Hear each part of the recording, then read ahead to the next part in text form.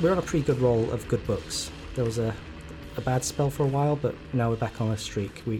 Last week's Destroy All Monsters was good, and this week's is, I'm going to say, really good. Could be a book of the year for me. And we got a decent guest too. One hopes. Yeah, well, you're gonna have to re-push yourself for this book because it's a tough one. Nate from Hell of a Way to Die and Trash Future. So Hello. Start saluting now because he's a troop. Yeah. By which I mean he is mostly successfully tried to get Trash Future guys to stop talking about streetwear and doing Bane impressions and actually make a functioning podcast. That's Yeah, so if I have any post-traumatic stress, it's because of trying to get three people, none of whom want to agree on the direction of things, to do a podcast on UK politics and keep it on topic. But yeah, my name is Nate Bethea. I like, as you said, I host What a Hell of a Way to Die and also sometimes Trash Future, and I am a writer, and I also was in the U.S. Army for 7 years. Specifically, I was an infantryman and deployed to Afghanistan in 2009, 2010. So have tried to write about my experience and have paid some attention at least to the successes and failures of some veteran writers. So this book was a breath of fresh air. I'll just say that off the bat compared to some of the stuff that I've seen in the past. And so I'm happy to be on here to talk about it. Yeah, the book, because I haven't even introduced that. You've probably seen it in like the show notes, obviously, but it is Nico Walker's Cherry, and it's not 100% of Iraq War book. It's also a drug book, and it's pretty excellent at both. Like Dennis Johnson levels of good at being a drug book, and well, I don't know who's a good war story guy at being a war book, but it's pretty damn good. And probably a lot of folks are going to have at least heard the story of it by now. So Nicholas Walker goes by Nico. Well, just go to BuzzFeed and look up Nico Walker, because there's a very fascinating story of his life. And he's he was a medic deployed to Iraq during like the really, really bad times of what is a... Yeah, and to be fair, from his descriptions of what he described where he was in Iraq, I recognized it because I was in a unit that had been there before in that same area in Iskandariyah. He doesn't go into detail, but from the physical descriptions of some of the locations, I absolutely recognize what he's talking about. And the that power was plant and stuff, right? the oil burning power plant in Iskandariyah. Yeah, that was one of the worst areas of the war, barring some of the stuff out in like Anbar province. And during that period where he was there in 05, 06, when the Civil War really kicked off, what he experienced was probably as close to the worst as it got for American soldiers, I can imagine, as anywhere you'd see. So yeah, when I recognized that, he definitely has walked the walk in a way, and it definitely seemed from what I saw to be very unadorned. Like he just kind of told what he saw, and so seeing that was what was striking. I'll just say that to not steal your thunder too much here. Oh no, he like you say, he was in the worst of the worst. I mean, he's and he was a medic, so obviously he was seeing like the literal blood and guts of it, but he was also a medic, which, as I understand from this, literally just this BuzzFeed article, maybe you can corroborate this, medics don't often get stuck into the actual fighting, and he was carrying around an M16 and kicking down doors and stuff, and that's not common for medics, right? No, I mean it's not, and I mean what that makes me think is that, I mean, if that was the case for him, then that gives you some insight to how shorthanded they might have been, or that, you know, if a medic decides he wants to do that, and the person in charge, the squad leader or the team leader, whoever trusts him, then they might. It's pretty uncommon because, I mean, if your medic goes down, then you're kind of screwed, especially if you're out there, out like a platoon isolated and it's just you. But at the same time, though, I mean, what he was describing, it sounded like And in time he just kind of, because being a medic means that your job is to do medical things. But you can be assigned to the softest of soft units, or you could be in the hardest of hard units. You're not going to be in like a special operations unit as a regular medic. But in his case, in the beginning of the book, he talks about when he gets in the Army, talking about trying to get assigned to like a sweet job somewhere. And instead, he gets sent to a brigade of the 4th Infantry Division at Fort Hood, Texas.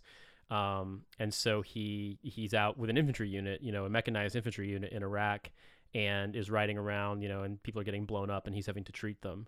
And so what he experienced was, he could have been in a hospital stateside his whole time in the Army, but instead he was out, getting blown up, getting fucked up, and dealing with the consequences of that. Yeah, and is that like a thing you could? Well, it's obviously a thing you can do, but I didn't realize that was a possibility, that you can like multi-class as a soldier, that you can be a medic who also kicks down doors. I mean, that most certainly would not have been his job. I think that that might be an embellishment. It might also be that was just his unit let him do that. But I mean, if I'm a person making a decision and the medic wants to go in and kick in doors, like if I trust the medic, then, or if there's a reason why we need to do that, then so be it. But that sounds to me like something of an unusual situation, but not unheard of. I mean, really not unheard of. It really just depends on the situation. I mean, also, to be perfectly honest, from what he described in this, and looking at this through the lens of that things are going to get fictionalized no matter what, that far into a deployment, if your medic is like, no, I want to kick indoors, then the people are in that unit and be like, well, fine, if you want to be the one risking your ass, then do it. You know what I mean? Like it doesn't surprise me that but also, I mean, who knows? It's one of those things where nothing about what he described struck me as so far-fetched that it would seem impossible.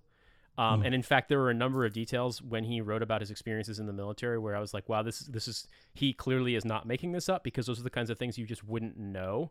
Like if you remember early in the book, he talks about basically technically going AWOL, although he's not out long enough to get caught. But he knows he can't fly out of the Killeen, Texas airport because they're going to look for paperwork. So his friend has to drive him to a different airport so he can fly out to go see his girlfriend. That's the kind of thing that you wouldn't, I mean, that a person who's embellishing or fictionalizing an experience, who hasn't been in that situation, wouldn't know. So reading that right off the bat, there was a certain degree of authenticity that came through, if that makes sense. Oh yeah, sure. Yeah. I mean, the whole authenticity side of things is kind of why I wanted a former soldier to be talking about this, because I'm very much not cut out for the military at all. My whole family is military people, like Navy and Air Force, but I would be a liability. And it's like when he's talking about like the drug culture in the military, like how authentic is that? Because the only like exposure I have to that is like Vietnam War films, and they're probably a bit out of date by now. I mean, so I think that it's absolutely true what he's describing. I think that so I'll put it into perspective. I stayed friends with a number of my soldiers when I got out of the military, and I was an officer. I wasn't enlisted. So I was the person they had to keep the secrets from. But then when we all got out, I was friends with them later, and came to learn a lot of things. Like when we were deployed, it was very easy to get hash in Afghanistan. And so a lot of them would smoke weed a lot. People who could get their hands on drugs, other drugs would do them. People who would get their hands on alcohol would do them. It doesn't surprise me at all. I mean, we had a soldier in my battalion get caught smoking weed on a convoy. Like he was literally in the turret and was smoking a joint. And he was past giving a fuck at that point. That did happen. I mean, and the further out you got, you'd hear stories about like, I mean, it's all apocryphal, but I've heard stories of people saying like, we landed on some random fire base where there was just like one platoon that would get rotated out. Like, they'd be there for 30 days and their company would bring in another platoon and they would refit. And like, we'd come out there and there would just be soldiers just blazing weed, just like no one giving a shit. So I do think that that's real. I think that him being a medic, he would have access to some controlled substances. And I think that some of the things he described, like, well, I knew that when I was on leave, I was going to get piss tested when I got back. So I had to like smoke weed on the front a couple of days and then not do any afterwards, or, just like the various hookups that you know to like avoid the system. That's very true to my experience. And I mean, it wasn't until I got out that I realized, you know, because I mean, we'd do piss tests and soldiers would get caught for drugs. Like, it wasn't until I got out that I realized how much more ubiquitous the drug use was. And specifically, I mean, in an almost sinister way, THC from marijuana stays in your system much longer than other drugs. And so like 20 days, right? Yeah, I mean, I think it's like it's more like 14 at most, but like the literature says up to like 28 days. And so weed, the drug that was probably the most benign for our soldiers to be smoking, they knew they'd get in trouble. And so instead they would like do ecstasy or coke or amphetamines or like K2. And it's way, way harder and way worse for you. But there definitely was a culture of that. I mean, hearing from my soldiers after the fact, I reading this book, like none of this struck me. None of this struck me as far-fetched. And also what Nico Walker talking about his drug use before the military, his recruiter kind of like having to like help him make sure his piss was clean before he got in, and then like going seamlessly out of the military into like more drug use. That struck me as very authentic. Yeah, I've heard things about like lowering the standards of recruits just to like get your numbers up when you're a recruiter. Like, how bad is that compared to like the surge where they were trying to throw as many bodies over there as they could? That's what he was describing, I think, was that period of time in the mid-2000s where, you know, the U.S. economy was doing well enough at the time. There was this sort of surplus of cheap credit that it was harder for the military to fill recruitment seats. Plus, I mean, they were, you know, the war in Afghanistan was somewhat on the back burner, but people were still deploying there. The war in Iraq was at an absolute just bloodbath, you know, meat grinder. So it was challenging for recruiters to get people who were willing to join. And so, you know, if you didn't have a what we call a GED, which is sort of the equivalent of your GCSEs here, you couldn't join, but recruiters would find like a GED mill that would just grant you one, you know, give you a fake one, and that would be enough. And if you were on drugs, you know, they would like help you, basically like give you coaching of like how to like get clean, what vitamins to take, that kind of thing, to like, you know, get you to the point where you can pass a drug test. You know, if you could apply for a waiver for certain felonies. Some of them, like violent felonies or drug trafficking, they typically didn't give waivers for, but I think some people did get them. And then like minor drug ones, they kind of looked away. And, you know, so there was just a lot of, on one hand, that might give some degree of perspective on how policed and criminalized working class life is in America, that it's very easy to have a criminal record by the time that you're 18. For doing the same kind of thing that any other young Americans do. It's much easier to have a record that would then prevent you from getting a job. But back in those days, I think the biggest thing to me, what seems to me the most pernicious, was the sheer volume of people who probably emotionally and mentally were not fit for military service. Not that like they were mentally impaired, but that like they weren't like they weren't like all together as people. Like they were like emotionally challenged. Like they didn't respond well under stress. They didn't do well in situations. Like they couldn't be relied upon to do basic things. And you would wind up with a lot of these soldiers, and they were just problems. And so that was the story for a lot of sort of career people in the military, was deploying to combat zones that were incredibly dangerous with soldiers who were very, very troubled.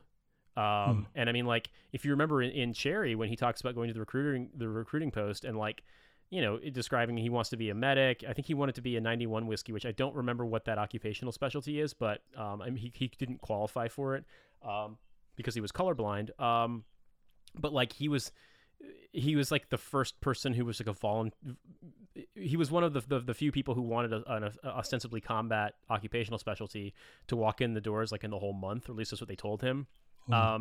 And so it's just very, what he experienced was, he definitely enlisted during the absolute low point.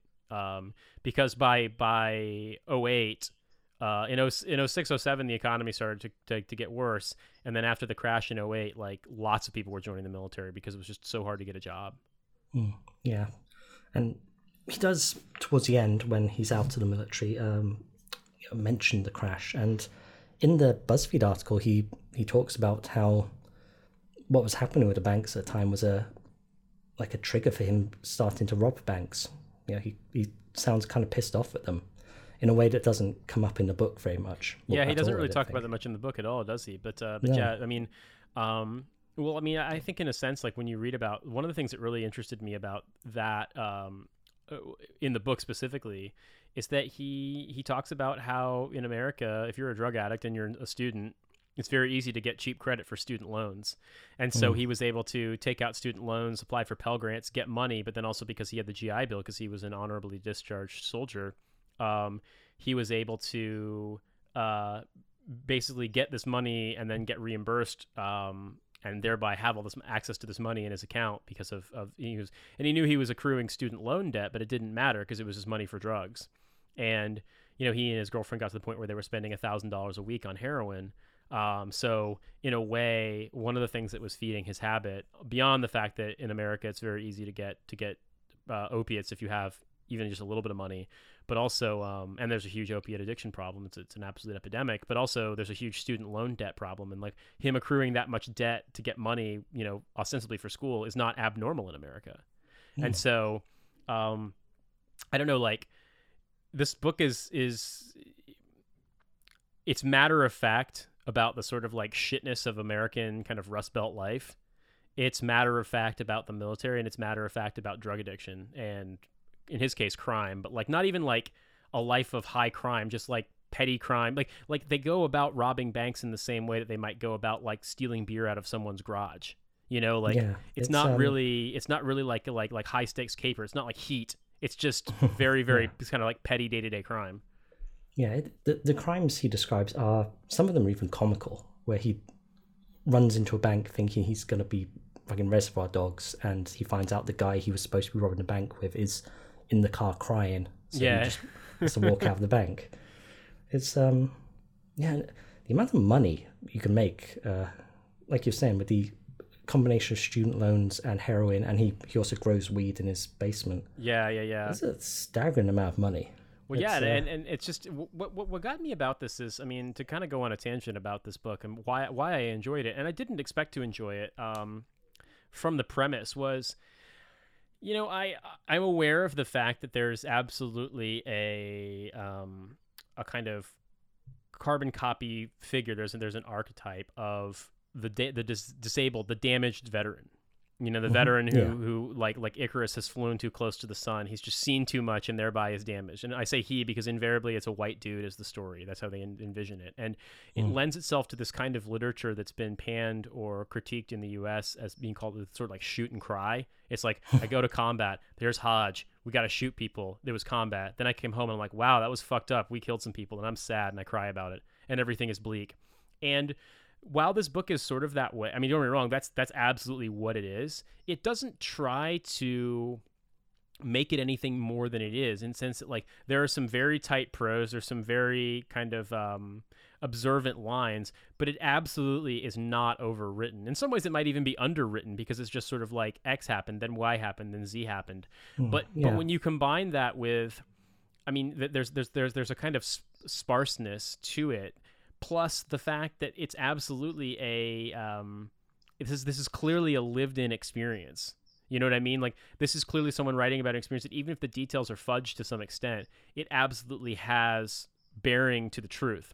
It's not a situation like where someone might have been in the military or might have been, proximate to the military in some way, but then decides they want to write a story about something they don't really know about.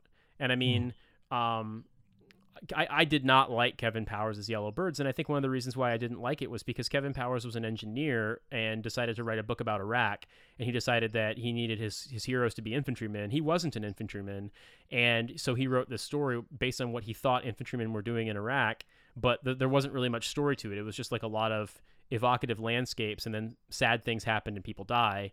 But it was sort of like a... like if you took a bunch of cliches of like a Vietnam War story and put them in the photocopier too many times, you basically came up with a plot to that, and just happened to be set in Iraq. But he had an MFA in poetry, and he obviously had a gift for, imagery and evocative language. And I remember it being beautifully written. Yeah, quite beautifully. I read it years ago when it came out, but it was absolutely gorgeously written. But it was very it was very dressed up, very picturesque, but entirely devoid, in my opinion, of any kind of substance where I could be like, I feel as though I understand what this person lived through, what this is supposed to represent. And in this case, like, it doesn't have, in a way, Nico Walker, by writing about his own experience, even if it's fictionalized, he doesn't have to invent things that will immediately register in the reader's mind as, oh, this is the damaged veteran. Like, he doesn't have to invent, like, I only live in the hills because I can't stand to see open prairie and the sky, or like, I live in an abandoned factory where no one goes because I'm a damaged veteran. He's in prison. I mean, he's writing from prison, and like the way the story is written, from the way it's framed in the beginning, from that prologue that he's going to prison. Also, if you paid any attention to like the hype in the background behind the story, then like, okay, he clearly doesn't get away with all of it. And so in a way, he's almost at liberty to describe the events as they take place, because there's a kind of tension building in that you sort of know what's going to happen. Whereas if he was writing about an experience that was completely fictionalized and you didn't have that kind of prelude to it, then you would just, I don't know, you'd be like, okay, what's going to happen? What's going to be this moment where the reason why I'm reading this story comes to fruition? When am I going to know why I should care? In a sense, like, I don't know, you kind of don't have to, because it's kind of it's a memoir rendered in fiction, and it's very, very close to his, from what I can tell, to his lived experience. It's not it's autofiction basically. Tyrant Books, the guys who discovered him and who eventually sold the story to a bigger publisher, Knopf, they're alt-lit guys. They're the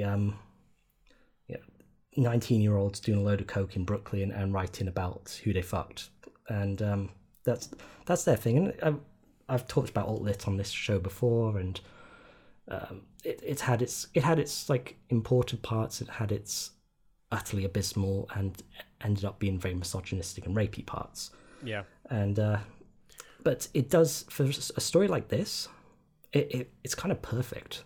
It's a terrible way to write about being young and white and privileged in Brooklyn, but that like relentless, all about me, laser focused on the truth, and very spare prose. There's hardly any commas in this book. It's so tight, Yeah. Well, I mean, so something that I would point out for it is that. So the other Tyrant Books volume that I've read with regard to the war is Atticus Lish's Preparation for the Next Life, which I didn't really enjoy, because after a while it just seemed as though you were having your face rubbed in horror. And as far as I'm aware, Atticus Lish was briefly in the military, but I don't think he ever deployed to Iraq. And the character he created was just like irredeemably horrible, and is horrible. Happens to be dating a woman who's an undocumented immigrant from Western China, and they have this brief romance, but like it all falls apart, crushed under like the horribleness of Queens, New York.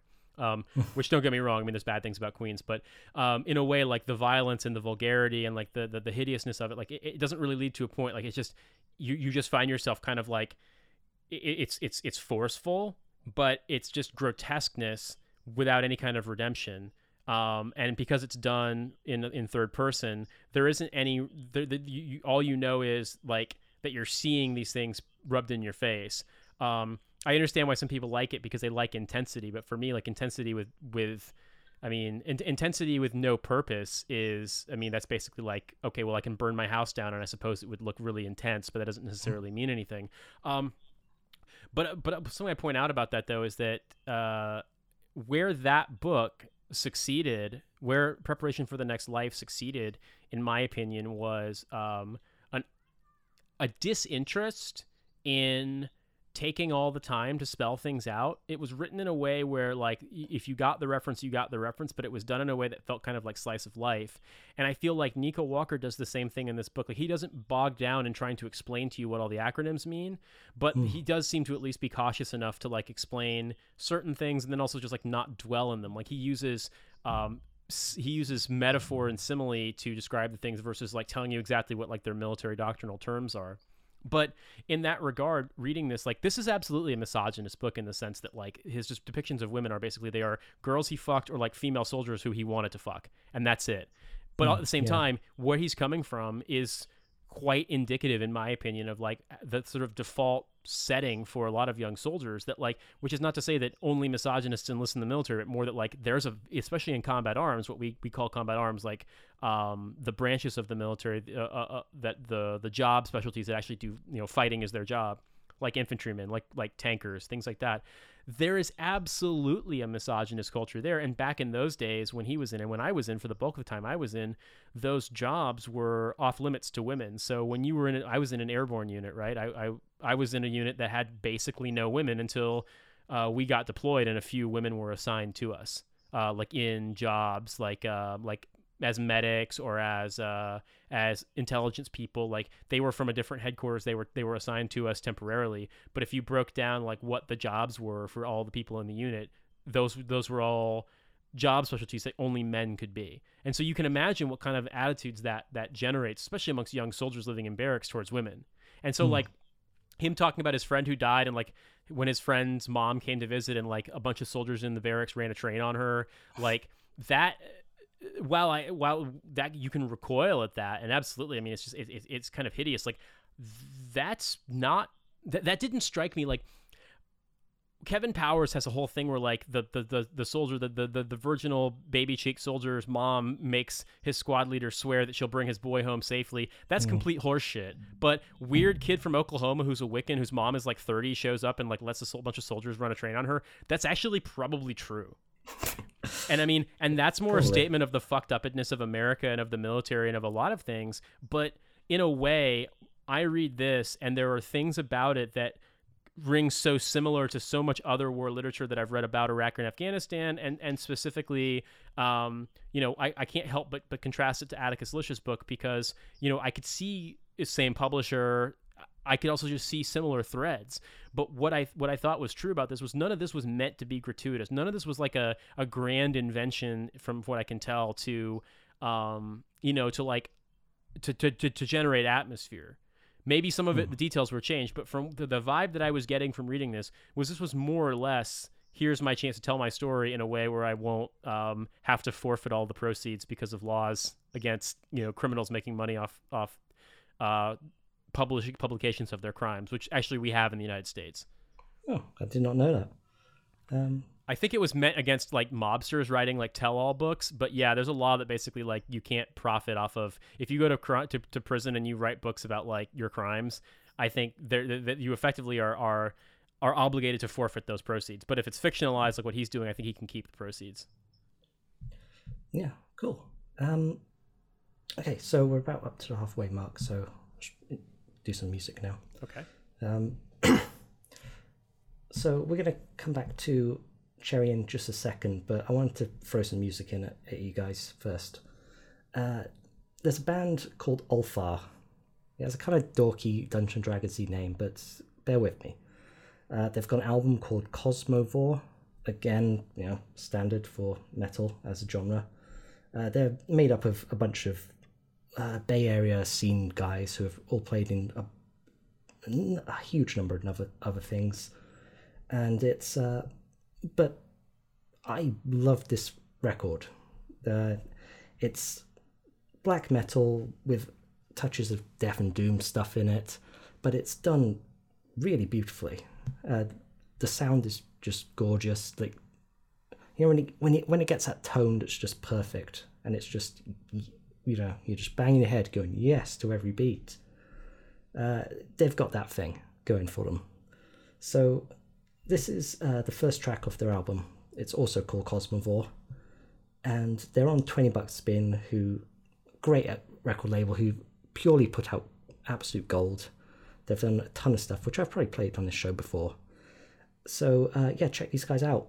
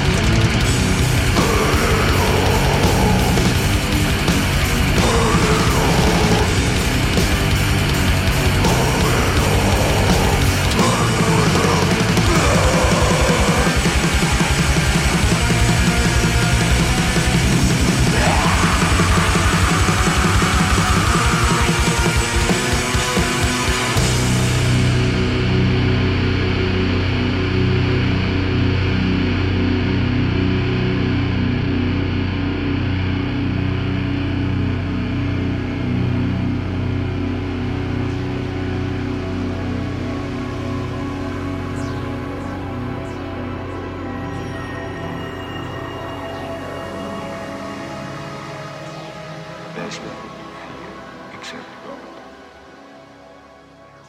go. Okay, that was Ulfar with Cosmophore, and that's on $20 spin if you want to go get yourself a copy.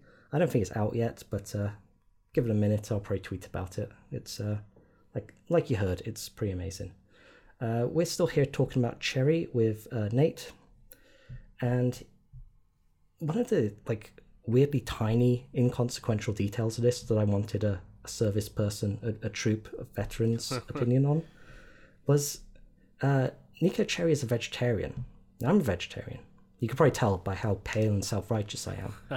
But how easy is it being in that macho testosterone culture, being a vegetarian? Because I can't pull it off in a media marketing agency. It makes me a freak.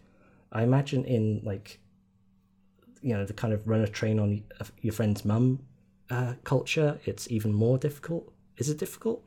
Well, I mean, I really just think it's a matter of, logistically it can be challenging because your options are limited. He's right that when he's in basic training, that for example, there are in our ration packages you can have there is a vegetarian option. When you're eating from a dining facility, there are also going to be options. When you're in training out in the field, what they bring in the field kitchen is what they bring, and so you often can find some stuff, but it would be a little bit more challenging. I suppose if you were willing to pick the little bits of meat out of meat and rice or something like that, then it's not that big of a deal. And in terms of the macho culture, I mean, sure, but I think also a lot of that has to do with demeanor, because I mean, if you come across you're a vegetarian, but you aren't necessarily ashamed of it, and you people might joke with you about it, but you're not defensive, then I don't necessarily think that it's anything that people would I mean, that's the kind of thing that privates might make fun of each other for, but I think that once you get in a certain point, unless somebody has a really serious weird moral obligation against they have a sense of outrage to the fact that you're a vegetarian, I don't necessarily think it would be a huge deal. I mean, I met people here and there who were, I mean, oftentimes with things like that, people choose to reveal however much they want to, and it's entirely possible that someone, if they just didn't say it and then just people didn't notice, but they were just hewing towards meat-free options, they might not even know.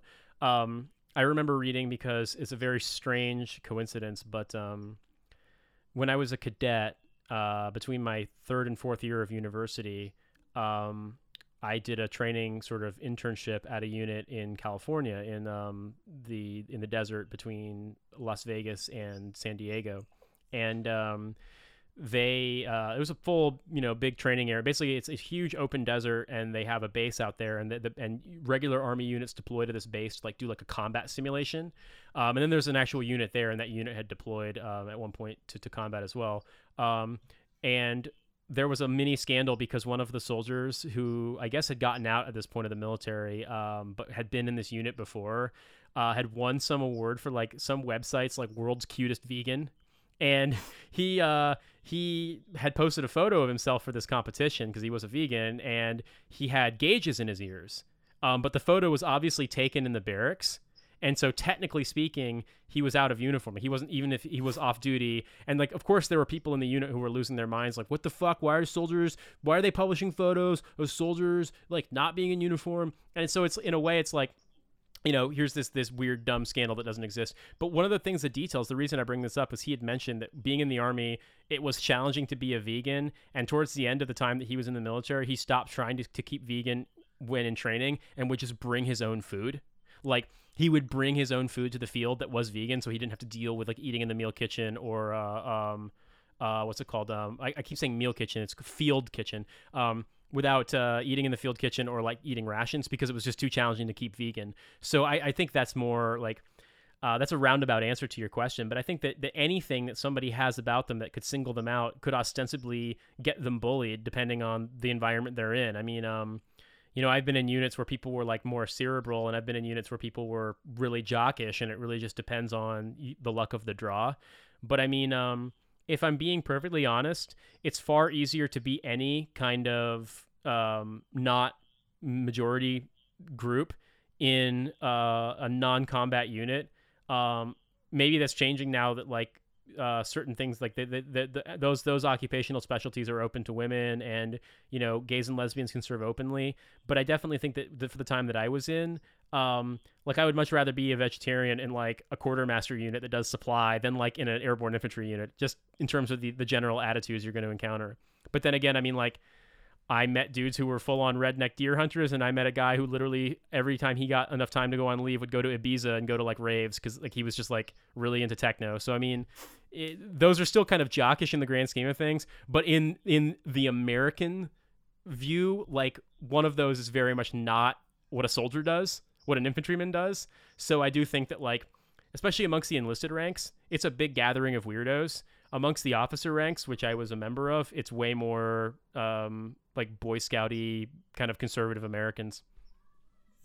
Cool. And so we kind of touched on this a little earlier, but say someone reads Cherry and they're hooked on American war in the 21st century stories. Like, what good stuff is out there? Because, like I mentioned, I've read This and Yellowbirds and watched Jarhead, and that's about it. Oh, wow. Actually, Jarhead was Gulf War. Jarhead was the Gulf War, yeah. They're all the same. I mean, I definitely would recommend Jarhead. I think that Tony Swafford's writing is amazing in that book, and I definitely think if there's people out there that want to read a good example of what I see as like the sort of semi-memoir, or in his case, full memoir story about war, like that's a great place to start. This current conflict... So there was a book that won the National Book Award called Redeployment. It's Phil Klei's book. There's one story in particular in that I love, which is called Bodies. It's probably not named after the song, of course. Yes. Yeah, of course. I used to joke that it was named after the Smashing Pumpkins song, but it's kind of a gothish story. There's an element of what's it called? Of Cherry that reminds me of it in terms of like the sort of straightforwardness. There's a book that I haven't had a chance to read yet, but that I've heard a lot of good things about by a guy named Brian Van Riet called Spoils. And the reason why I want to bring him up, even though I can't attest to the quality, is that like I always am very happy when junior enlisted soldiers get out and write books, because a lot of the fiction and nonfiction that's been written about these wars has all been by officers, typically by white male officers. And so that it's better. I'm very happy when you get the chance to read something that's written by a junior enlisted person in general, just because it's a different perspective and it doesn't try to be totalizing. I had a short story in a collection of veteran authors that was at least more diverse than your marquee list. The book was called The Road Ahead. It was put out by Pegasus Books in 2017. And there are a number of authors in there that are both male, female, white and black, enlisted, and officer. Also, there was a similar book that was put out about 10 years prior called Fire and Forget that was mostly Iraq war vets. But that one has a bunch of people, some of whom have gone on to write novels, people like Phil Klei, Matt Gallagher, Roy Scranton. Matt Gallagher wrote a novel called Youngbloods. He's going to kill me for forgetting the name. That's set in Iraq. It's quite good. Roy Scranton wrote a book called War Porn. I don't know if it's good or not. I haven't read it, but it is definitely not your standard shoot and cry book from what people have told me. So that's one to check out, perhaps. And one that I really enjoy, that's not even American, is there's a book called The Corpse Exhibition by Hassan Blassim. He's Iraqi and has lived in Finland for a long time. And his short stories are all about Iraq, contemporary Iraq, post invasion Iraq, and holy fuck, they're intense. And I have really, really enjoyed them. There's a little bit of I want to say a sort of storytelling difference because they're all translated from Arabic, where the stories have a tendency to kind of end on a like surprise note, like weird freak out ending, like surprise that you didn't see coming.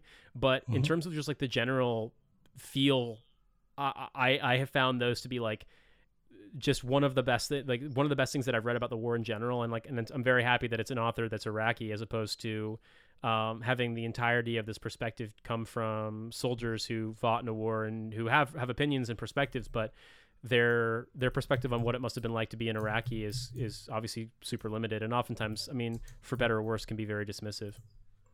Yeah, there was a book I was gonna do it on this show, but then for some reason I never got around to finishing it, called Frankenstein in Baghdad by says here, Ahmed Sadawi. Yeah, I haven't heard of it. It's it's literally, the title is the story. It's Frankenstein in Baghdad. I only got about 30-40 pages in. It was about an Iraqi guy who would pick up like the bits of dead bodies, sew them back together so they could be given a proper burial, even though it was like a bunch of different people's bodies all stuck together. And then one of his bodies that stuck together gets up and runs around killing people. That's insane. So it's got a bit of a supernatural element to it, so it's probably not like the most gritty realism, but apparently it's very good, and the bits I read were very, very good.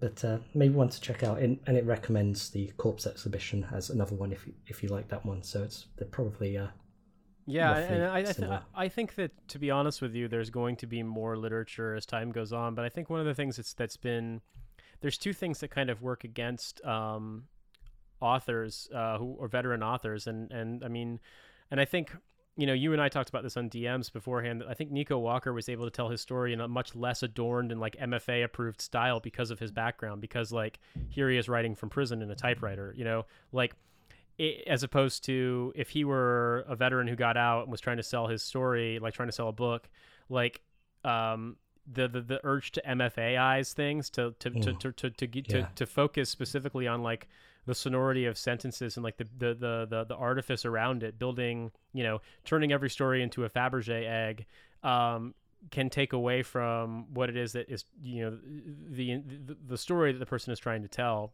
And so I think that there's one of the big problems is that, for one, I mean, there's certain trends, very patrician trends in literature, that make it very challenging for someone who isn't of that class and that background to publish work without doing a lot of graduate study.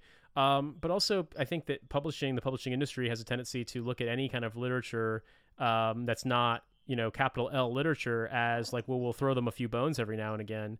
And whether that's publishing authors who are not white, who are not Christian, who are, you know, in translation from other languages, whether it's, or books that are set, you know, amongst working class people, books that are set in foreign countries, there's a tendency, like, once there's one, there doesn't need to be another. That's sort of the view in the market. And so with veteran stories, I think one of the challenges you face is that, well, the Yellow Bird sold and did very well, and so what's the point of having another veteran book? Like, we don't want to, that market's already been trod upon, you know what I mean? And so fighting for market share is a challenge for writers in general, and so something that to me that I hope is that in time, I mean, the Vietnam War eventually ended. I hope to God that the wars in Iraq and Afghanistan eventually end, and that there'll be the ability to have some perspective on it, that and the desire on the parts of civilians to and other people to read it in retrospective. And also I hope that in time that, you know, that I mean, what Nico Walker did does the like infantry grunt's eye view quite well. Granted, he was a medic, but like two of my very close friends from the Army were enlisted medics, and so reading this, I was like, I would not feel weird giving them this book and being like, read this, you'll love it, because I think they absolutely would. But I hope that we in time read more books about this conflict that can see it from a variety of perspectives, and also that, like, I don't know, that I also really hope to see authors who are from these countries writing fiction, which I'm sure they are, and I'm sure they're being ignored by publishers. I'd like to see that published, because I think that, I don't know, to some extent, Americans and people in the West probably need to read stories from those points of view and understand, like, yeah, it's sad that, you know, our veterans went abroad and came back and now, like, they're fucked up from it, but like, imagine what it's like if you have to live there, you know? And it's easy for me to say that now, but I mean, I guess it just the reason why I recommended Hassan Blassim was that, like, for me, for example, I'm very curious about the Iraq War because I never went there, but reading about Iraq from an Iraqi's perspective made me very a little bit more circumspect in sort of like the way that I would like approach storytelling when it comes to this kind of subject matter, if that makes any sense. Yeah, I totally understand. It must be an incredibly difficult thing to write about. I mean, to some extent, it's really easy to write about it. It's just really hard to write about it in a way that's not just the same thing over and over again. Because, I mean, that's really the story is, you know, you get deployed and, like, there's a lot of repetition. There's a lot of the same thing over and over again. Or Stories that another thing too, I think that veteran authors, at least I've struggled with, and that I would assume from, speaking with other veterans, they also struggle with, is that how do you tell a story out of something and also have it be true? Because what you experienced in truth was a lot of boring repetition, mundane garbage. And some of it isn't important, but it's important to you because it's your life.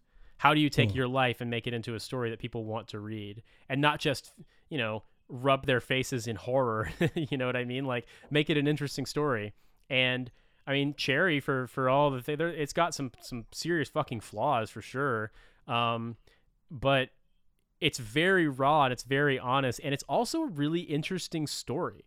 Like, it is, yeah. Especially in the spiraling out of control with drug addiction parts towards the end, because it's coming, it's going to happen, but every single time he gets in the car and he gets out to go do a robbery, you don't know if it's going to be that one or the next one, And so in a way, there's like this no one. Yeah, there's exactly, and there's just this tension, and so in a way, like, I think that's the thing that I've really, why I would recommend this book, and perhaps recommend it over some of the other ones that I've seen before, is that it manages to be authentic to the experience, but then also be an interesting story that, like, isn't just read this, you ought to because you're an American and you ought to know, you know what I mean? Or you're British because the Brits deployed, forces to Iraq and Afghanistan too. Does that make sense? Like, it's not reading this book because it's some weird patriotic obligation. It's reading this book because it's an interesting story. Yeah, it's not American Sniper. Yeah. Or Zero Dark 30. Thank God. But it was one of the things that because the war bit is about maybe 1/3 of the book, maybe even a quarter, and the bulk of it is the drug bit. And when you said about the repetition of war, the drug parts towards the end are very repetitious. There's probably about a 50-page streak where it's just, I got up, I was sick, I went out and did a drug deal, I used up all the drugs, I sold some coke, a guy ripped me off, I got some more drugs, I shot them up, I got sick. And it's constant, and there's very little, there's no arc to it. It's just all the way through on this like white noise of just heroin, sick, ripped off, drug deal, sold dope. It just keeps going like that. And it's it's obviously a parallel to war. You having this incredibly repetitious, often very boring thing happen, and then awful soul-rending horror. Yeah. And I never found that I was getting sick of it. I was never in a lot of the same way of the war parts. I was there going, okay, yeah, he's getting some more dope, awesome. And the funny thing for me was, I was wondering as I was reading this, like, is he going to do something and fuck up and get kicked out of the military? I was like, I paused because I read this book very quickly, and I was surprised how quickly I was able to read it. Like, I really couldn't put it down. But I took a break basically halfway through, and I think it was, and then read it the next day. And I was wondering, like, is he going to make it through this deployment without fucking up? Is he going to do something where he screws up and like gets kicked out of the army when he comes back? Because that's pretty common. Things will happen where a soldier will get in trouble, or is he going to get hurt, and is getting hurt cause him to like start getting addicted to opiates? Because I've had soldiers who had that happen to them. They got hurt and got hooked on opiates they hadn't taken before, and then they'd never taken drugs before, but then they got out of the military and they were dope addicts. And it's like, and there's not much out there for them to help them. One guy in particular, it's a really sad story. He was a really, really good NCO. He was a staff sergeant, and he had been through a whole deployment in Iraq before, but he got hit with he basically had an RPG go off very close to him, and it, broke a couple of his ribs, broke both his arms, knocked out some of his teeth, and he wound up getting addicted to opiates. And by the time that he got out of he basically got kicked out of the army for drug abuse, because he was both using and dealing drugs at a massive amount once he got back, to Alaska where we were stationed. And like the army sent him to some kind of rehab, but I'm sure it was only like 30 days, and then who knows what happened next. And it's like, here's this guy that was, a very promising non-commissioned officer, and now I don't know what the fuck he's doing, but he entirely likely that he's living a life much like this book. And that stuck with me quite a bit when I thought about it. Like, this experience isn't all that rarefied, and if you subtract the military experience, it's basically what's going on with tens of thousands of people every day in America right now.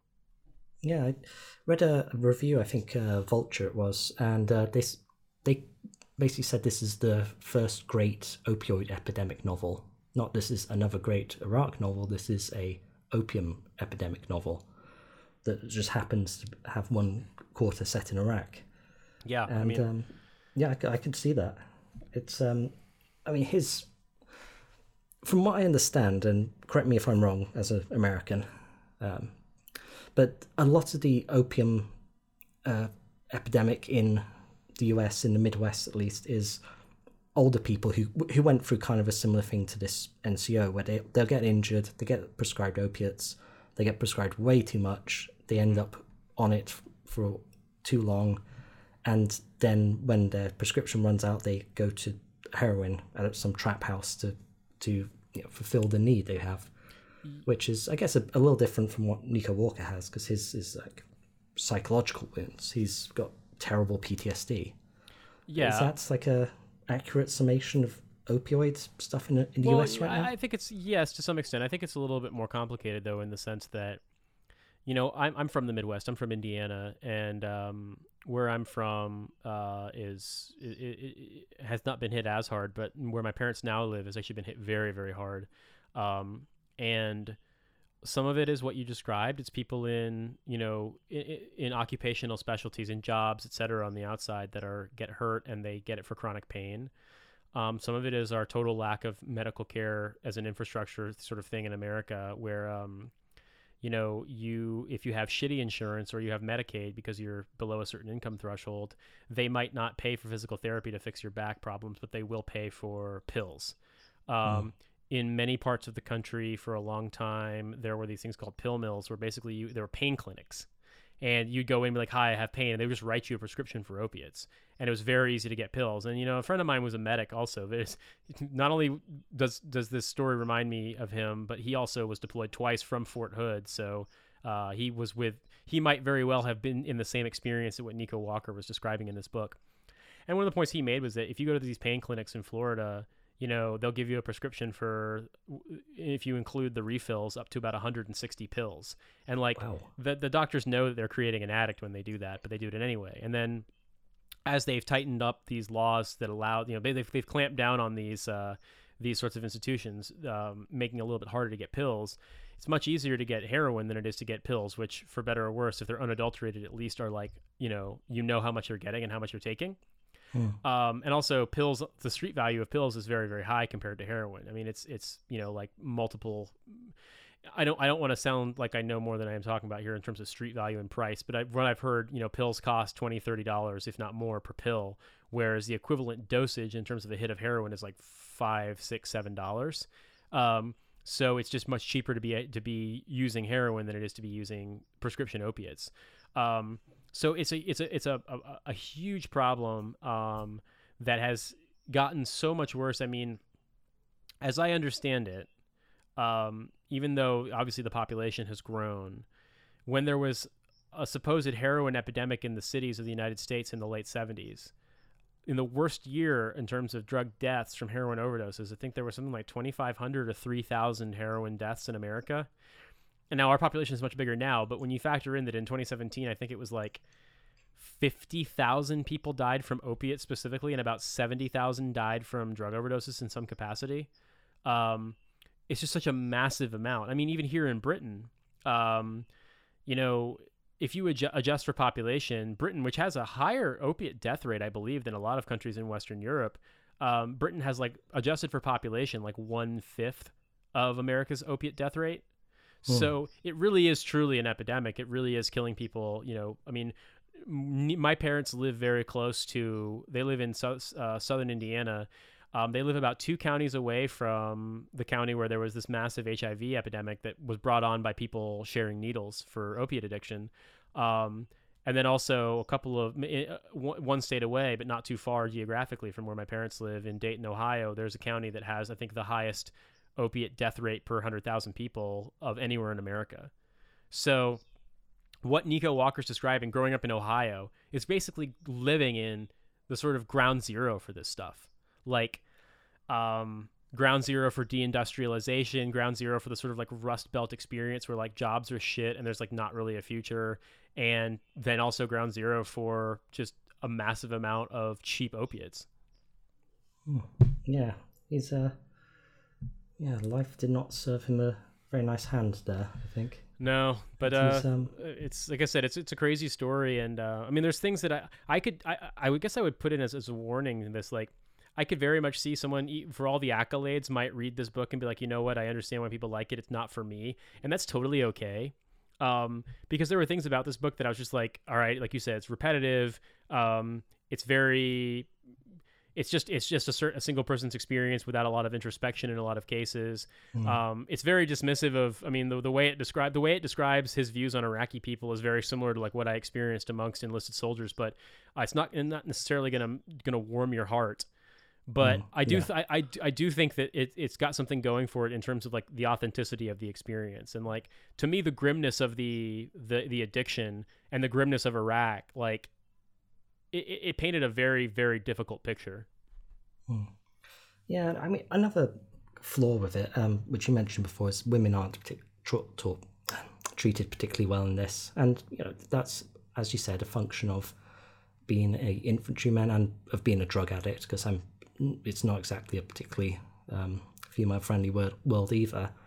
And just the other characters are just kind of, apart from him and his girlfriend or end-up wife, they're not really much going on with the other characters. They don't really have arcs. They're more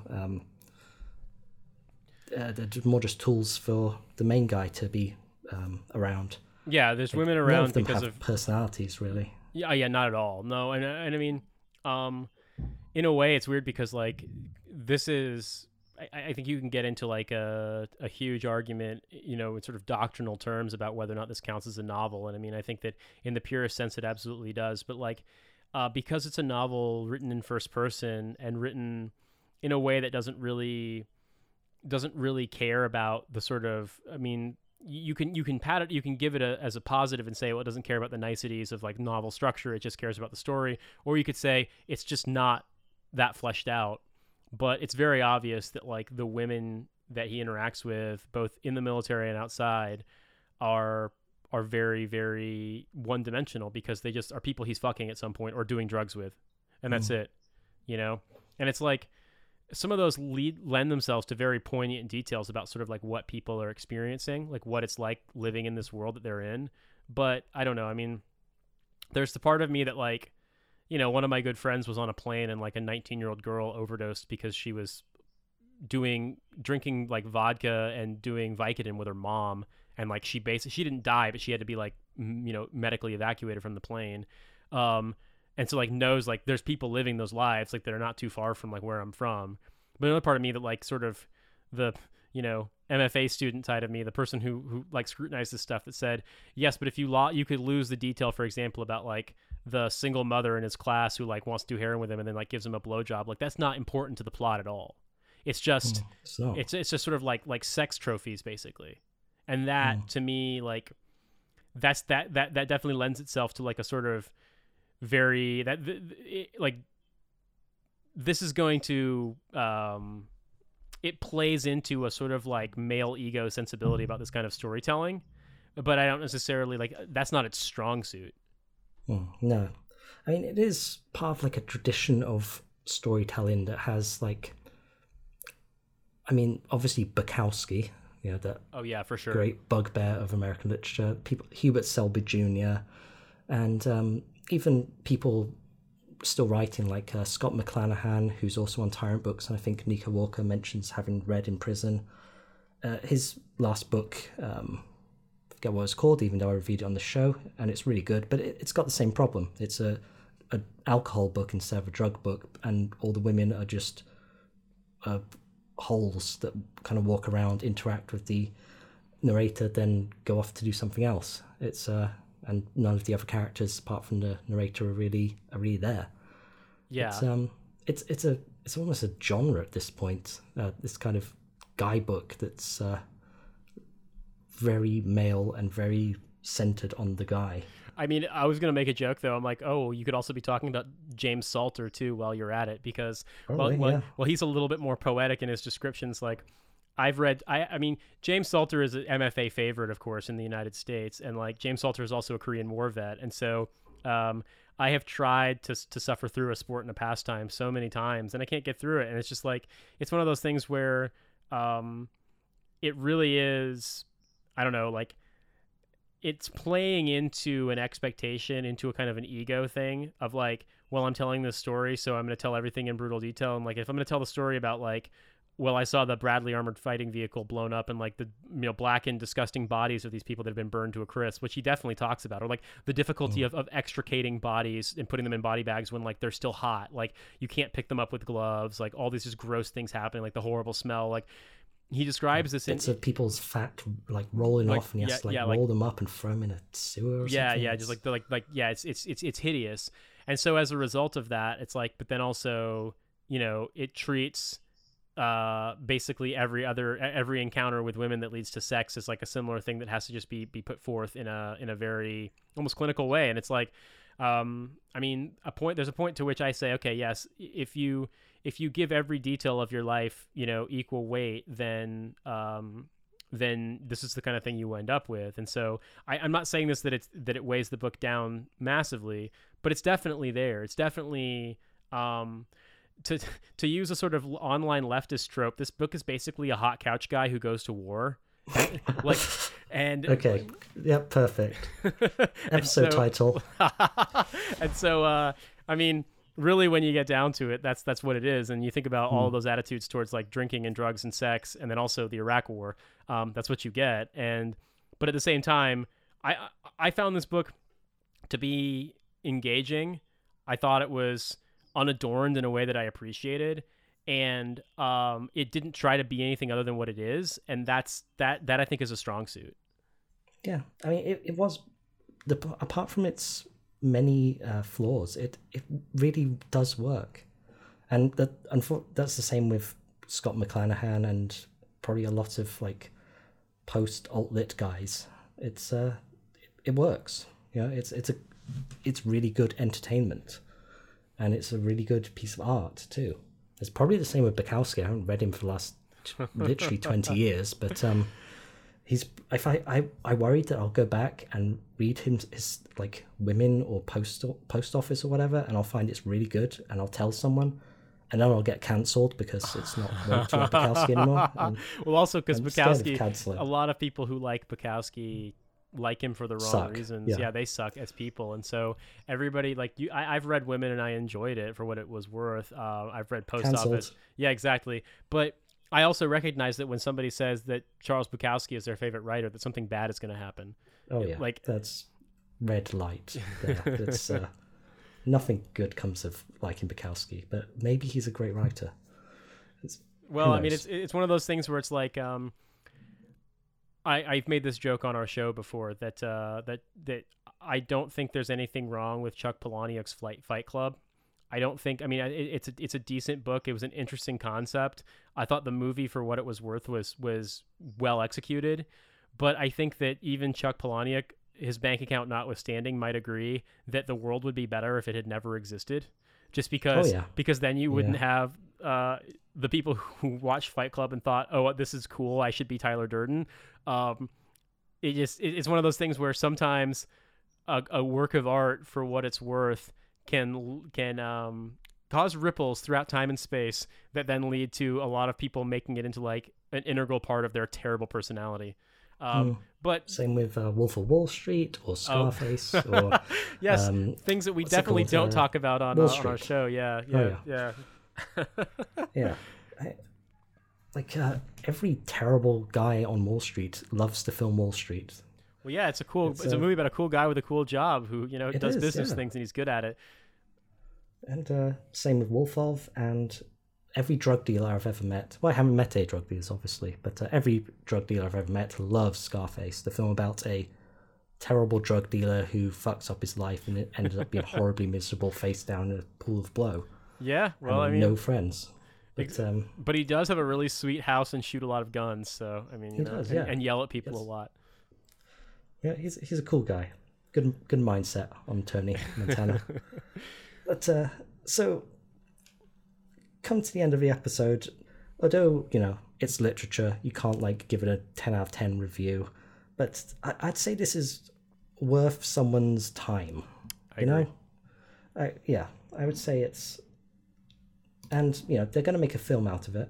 That's already been arranged. I don't know which production company are going to do it, but so it's been arranged on Prison Phone with Nico Walker. And the film, I imagine, is going to be terrible. They actually made it. I don't know if you've ever seen that. They've actually made a film of Yellow Birds. Really? Came out last year. Starred Alden Ehrenreich, Han Solo, and Jennifer Aniston. Oh no! AKA also known as Rachel from Friends. So it clearly made a splash. I think we're all like obviously quoting lines from that famous film we've seen. It's not even on Netflix. Yeah, I mean, they also made a film out of Ang Lee made a film out of Billy Lynn's Long Halftime Walk, which is not the guy who wrote it is not an Iraq vet, but it had elements of it that were quite well done. Like he clearly had done his homework. But I heard the movie sucked, and it's not. The book is really sardonic, and I guess the movie is not. So I saw trailers for that. It looked like an American halftime show, which is like both sentimental and fascistic at the same time. Yeah, well, I mean, I would definitely say that The Cherry is something that is a book that I've enjoyed. I don't think it's a huge investment in time to read it. I think that it's definitely worth giving a shot. And I mean, and my argument is that you'll probably know very quickly into the book if it's for you or not, and that's okay. And like my big stance on books has always been like it's okay to not like a book, and like it's okay to stop reading a book and just put it down. I loved what is it? Oh man, this is I've forgotten it before. Norwegian Wood by Haruki Murakami. I really enjoyed, but then I've tried to read many of his other great works, and I found like, wow, he's already going into the weird sex parts, and it's only like 10 pages in. I just can't finish them, and it's like sometimes someone might be a famous author and someone might be highly praised, but if it's not for you, it's not for you. I do think that if you're going to give one of these sort of shoot and cry books a try, and I say that full well knowing that any of my work might also be described as shoot and cry, I definitely think give this a shot and see what you think, because if you don't like it, you don't like it. But I think if nothing else, I can say that from my perspective of sort of living in a similar universe to some of these people, both in the sense of where I'm from and also what I did in the military, I think that it definitely sticks very close to the reality of the subject matter, and for that, I think it deserves at least a curious look. Cool. So press F to pay respects to this book. Just go on the cover. But cool. So yeah, Cherry, Nico Walker. It's on Knopf. Not that it actually matters what publisher it's on, because they're all sold in the same shops. Go buy it at an independent bookstore, not Amazon. And to play us out, I got a song that I've been meaning to rep this particular compilation for a while now. Woman, as in the Worldwide Organization of Metalheads Against Nazis, is a project by a guy named Richard out of London. He's in a lot of music projects, and we've played a few on this show before. It's a compilation of 44 different artists.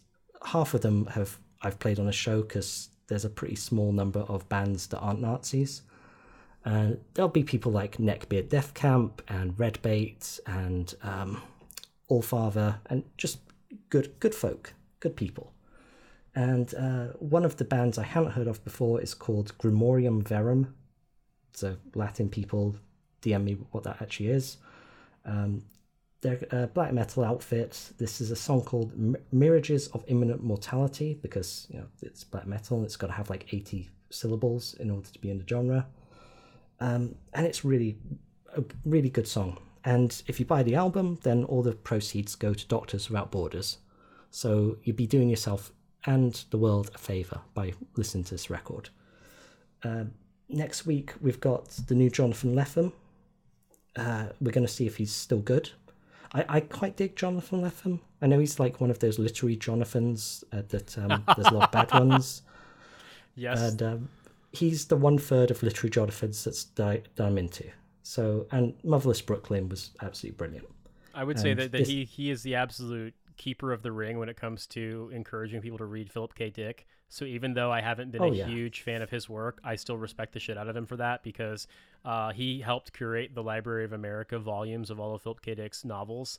And that's an amazing thing that he did, like, because that really, Philip K. Dick was kind of languishing in a lot of ways in terms of like not being taken seriously in literature in America. So respect to Jonathan, the good literary Jonathan.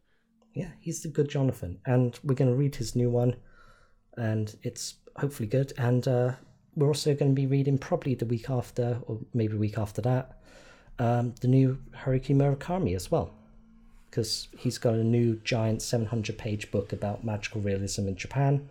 You know, really pushing his limits there as a imaginative force. I wonder if there's going to be a weirdly recalled scene in which somebody has uncomfortable lesbian sex when they're a teenager, because that never happens in his books. No, I can't imagine it would be, or some Japanese mythology thrown in, and just some general weirdness that you never really get explained. Some cats and some trains. It has to happen.